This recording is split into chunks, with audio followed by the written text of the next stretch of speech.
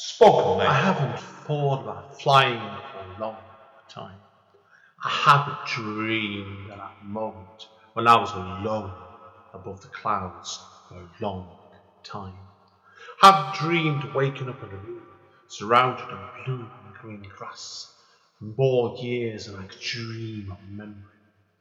I haven't walked back into the past or scratched on the doors of my origins, where it all came from, since I held up that cape for the last time. Return to Cape Town 10th Year Anniversary Edition is a revised version of Andy N's first poetry book. The book can be purchased from Amazon and it contains numerous additional material. Spoken name. You wake up one morning after not reading a book since your school days and you decide to be a writer. With no good or bad writing to compare against your own. You just know how to write and anyone who tells you otherwise is wrong. Hell, maybe they're jealous of your natural ability to craft the masterpiece. After all, most people need to learn through a combination of books, courses, critical feedback and workshops. Not you though. It's not their fault they don't realise your natural talent, but they soon will. How to Write Wrong is the new book by Amanda Steele. The book, which is an interactive story, gives the reader multiple options throughout its story. The book can be purchased from Amazon. Spoken Thank name. you today for tuning in to Spoken Label. Spoken Label was originally set up at the beginning of 2016 and as of recording has over 200 sessions in our archive. Although the podcast can be heard on Anchor, iTunes, Apple, Spotify, YouTube and literally 10 or 11 other networks, the full archive can be found at Spoken Label, all one word, spokenlabel.bandcamp.com. On Bandcamp, it is set as pay what you want, so you are entitled, if you wish, you can download it or stream it for nothing. But if you throw me a couple of pennies my way, it is always eternally grateful to help me maintain the operating costs and future running costs of this podcast. Enjoy. Spoken name. Hi guys, Andy N, Spoken Label, back in the house and on Zoom again today. We're across the seas today because we're interviewing in a country that's not England and not Ireland, which I've been chatting to a lot recently. But I've got a young lady who's in Paris at the moment, who's originally from Ireland, and she's just trying to teach me how to pronounce her name. So I'm tempted to say this now. So Anne-Marie, tell me off if I get this wrong, okay? It's Anne-Marie Curran. Is that right, or is it not bad for me? That's a great effort, and it's very close. So I really appreciate that pronunciation. Anne-Marie, seriously, do you want to introduce yourself to everybody? Tell them who you are, which part of Ireland you originally come from, and what started you off with all your creativity, and we'll take it from there. Well, my name is Anne-Marie Ní Chóráin, and I'm a poet, writer, and collaborator working with artists in a variety of disciplines. And I'm originally from Donegal, Northwest Ireland, the Gaeltacht region, which is where the Irish language is still spoken. But I now live in Dublin, and I'm currently on residency at the Centre Culturel Irlandais in Paris for a month, where I'm working on my third poetry book. So, yeah, that's me. That's good to me. Now, I know you said before, obviously, I know you were educated originally, weren't you, at the Oscar Wilde Centre at Trinity College in Dublin. So tell us about that. So was that where your love of poetry really came from then originally? Or was it before that? Well, I did the Masters in Philosophy in Creative Writing at the Oscar Wilde Centre in Trinity, but I did that after I'd been writing for quite a long while. So the writing really kind of began with my childhood in Donegal. The Gaeltacht region is really quite rich in mythology and folklore and traditional Irish music. So for any listeners who know Clonid or Altan or Enya. I love Altan. They're all from the same area of Donegal that I'm from. So that landscape was really rich in, storytelling, poetry, live music. And I think that was maybe not the reason that I started writing poetry, but it definitely gave me the confidence to write and to begin experimenting and doodling. So I think 2010, then skip forward many years, I was in a job where the funding was kind of winding up. I used to work in the community sector. And I just had the opportunity then to really go for it with the writing and to say, okay, I'm going to give myself a year. I'm going to do this master's and knuckle down and, see if I can really get serious about a poetry collection. And that was really the beginning then of a journey that has been just taking me into all sorts of corners since and on all paths. And so I write poetry, but it's kind of one of the things that I do. I also do workshops, I do reading tours, I do collaborations, I've written an opera libretto. So oh, wow. I didn't know about that. Yeah, and I kind of, I do many different things other than just writing at the desk alone. Yeah. Same for me as well, because it's I started out myself 30 odd years ago as a writer.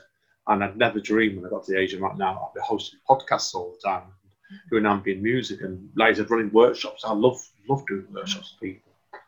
Like it. Have you found then, since we got into lockdown, then has your approach to being creative changed in much, has it?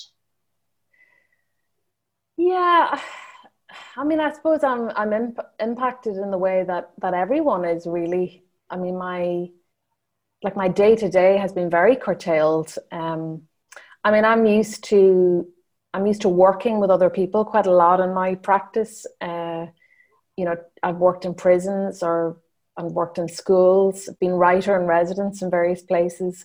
So I'm used to kind of being on the road as a writer. And also that's very much part of my process, going to different sites and monuments and buildings. Like the poems come out of landscape for me.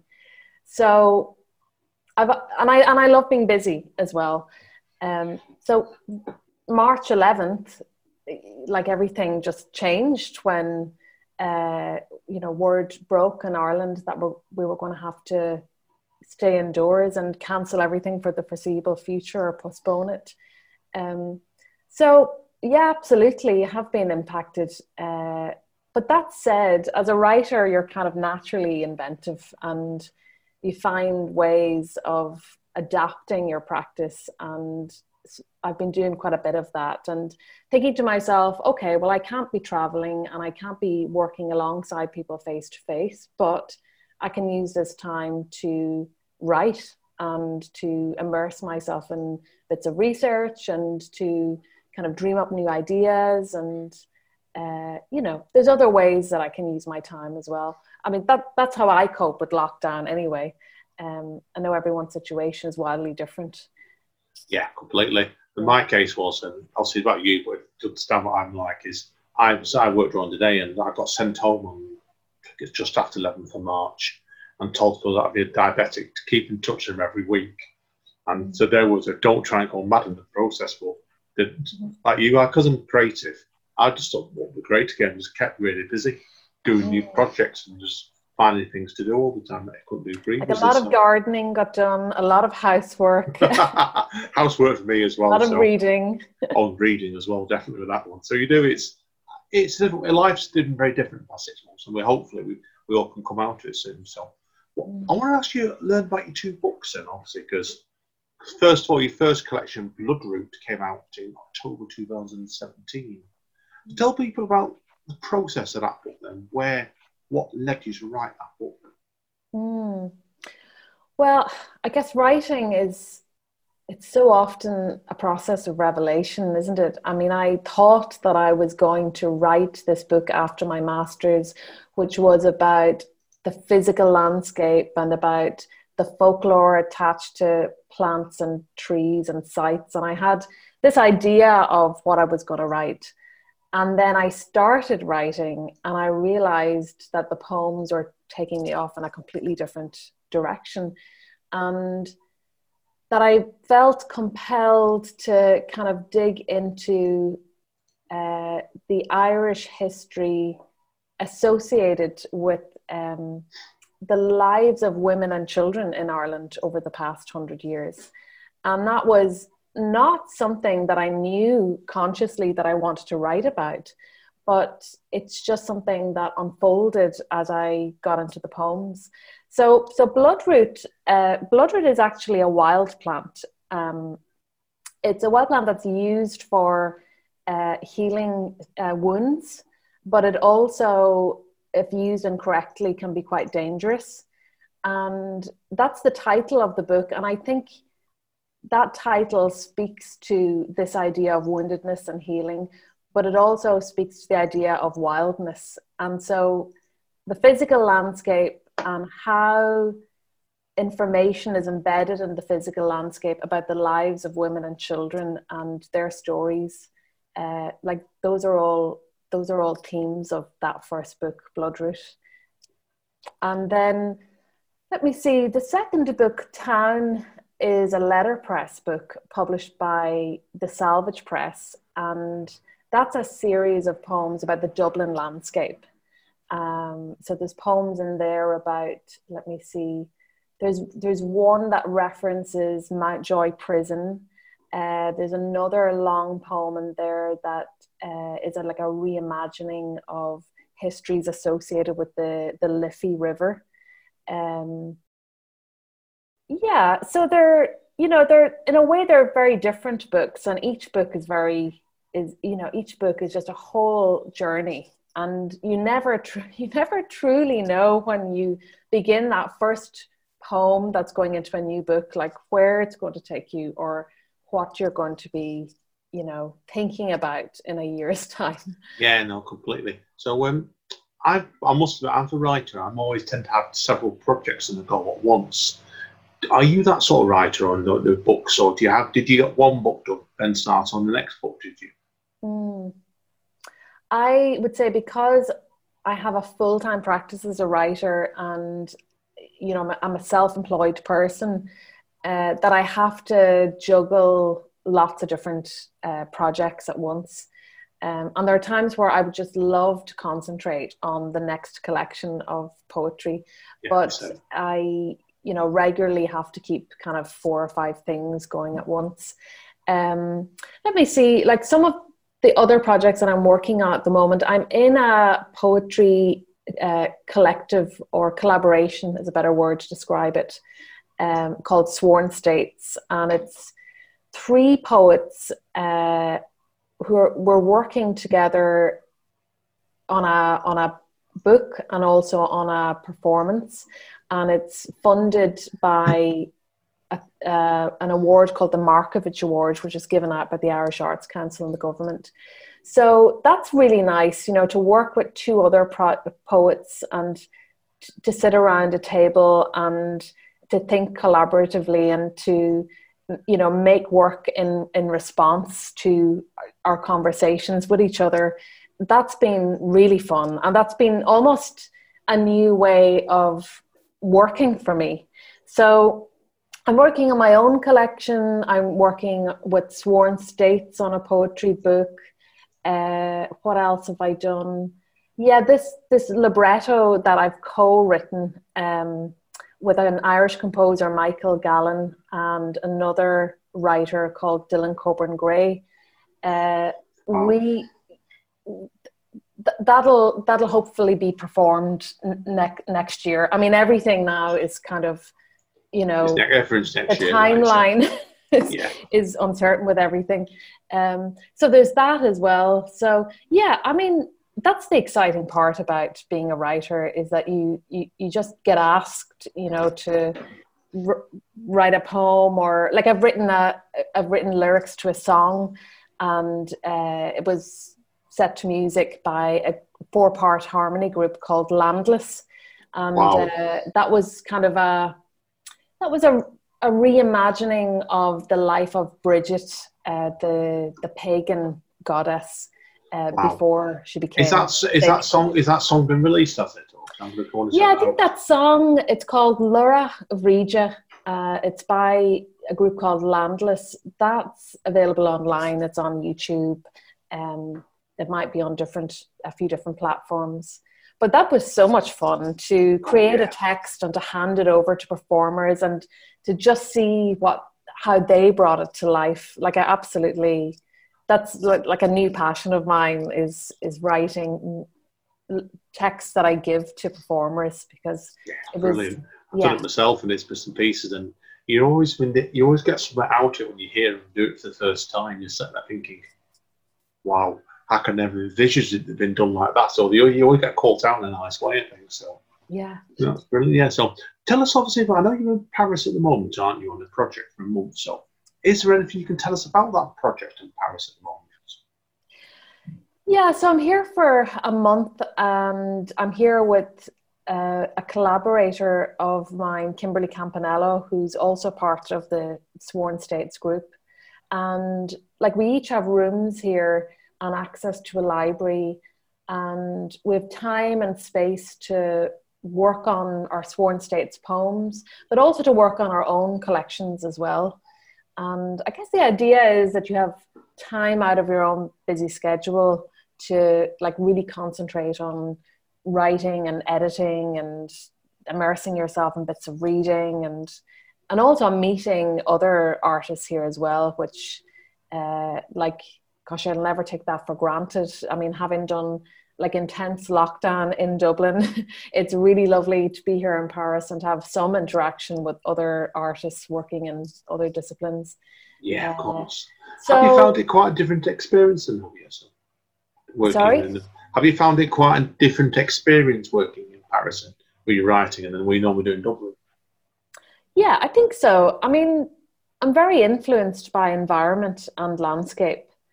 A lot of my poems come out of the environment and come out of the histories attached to buildings or sites or monuments, or, you know, visiting graves, or, you know, having a look at my surroundings and what evidence of the past remains in the environment, if that makes sense.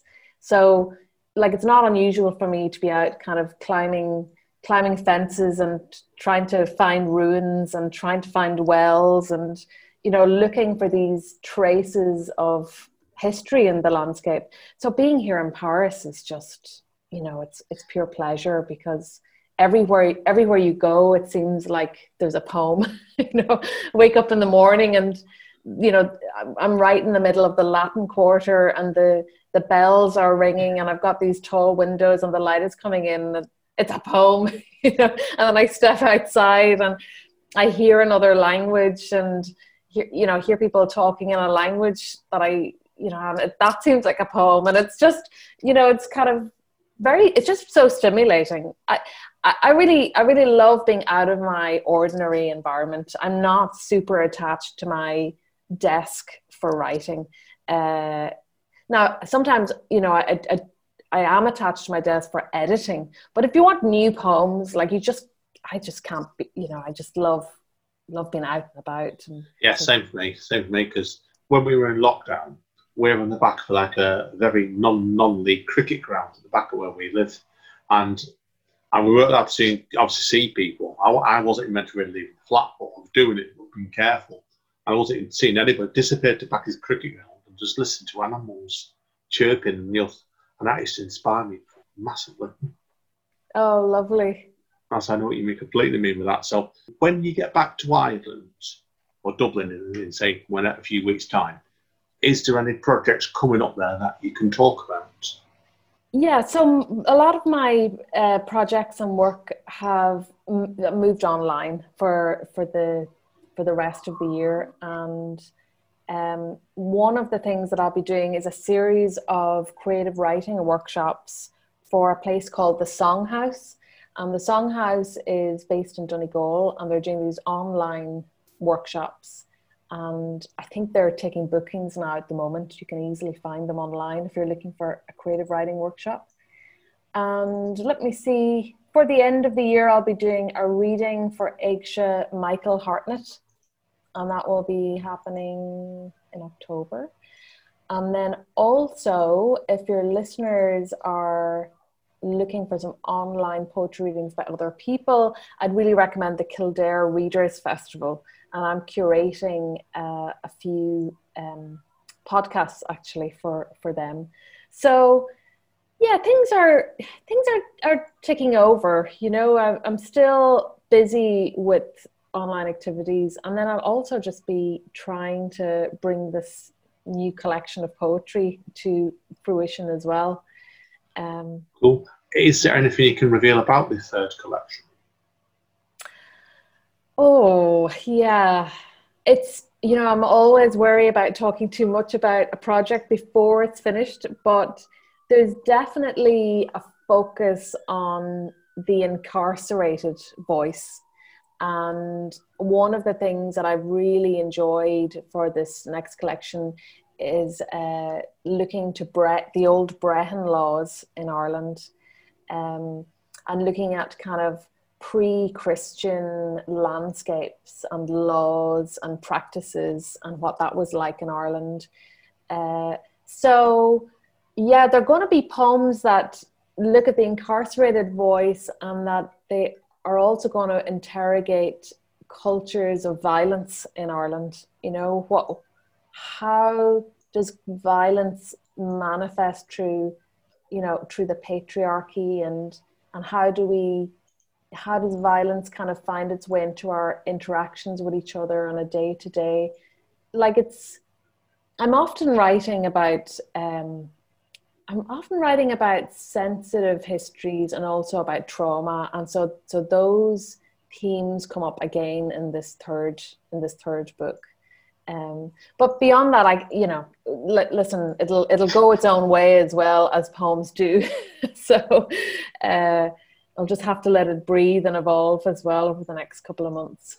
Yeah, of course. I know I said before, like, you don't know with projects sometimes what we're going to end up with, and it can definitely be end to end of it. So good luck, definitely. So, yeah. Well, that's all my questions today. So, if people want to find out more about you, where would they best go?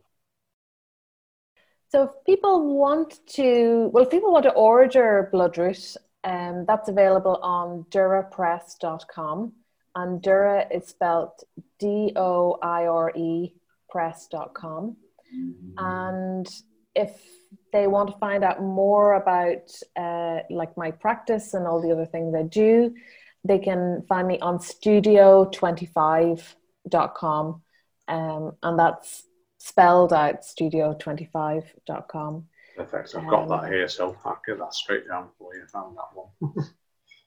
Yeah. So should we? Do you want me to end with a poem? Would that be? Why don't we take a quick break?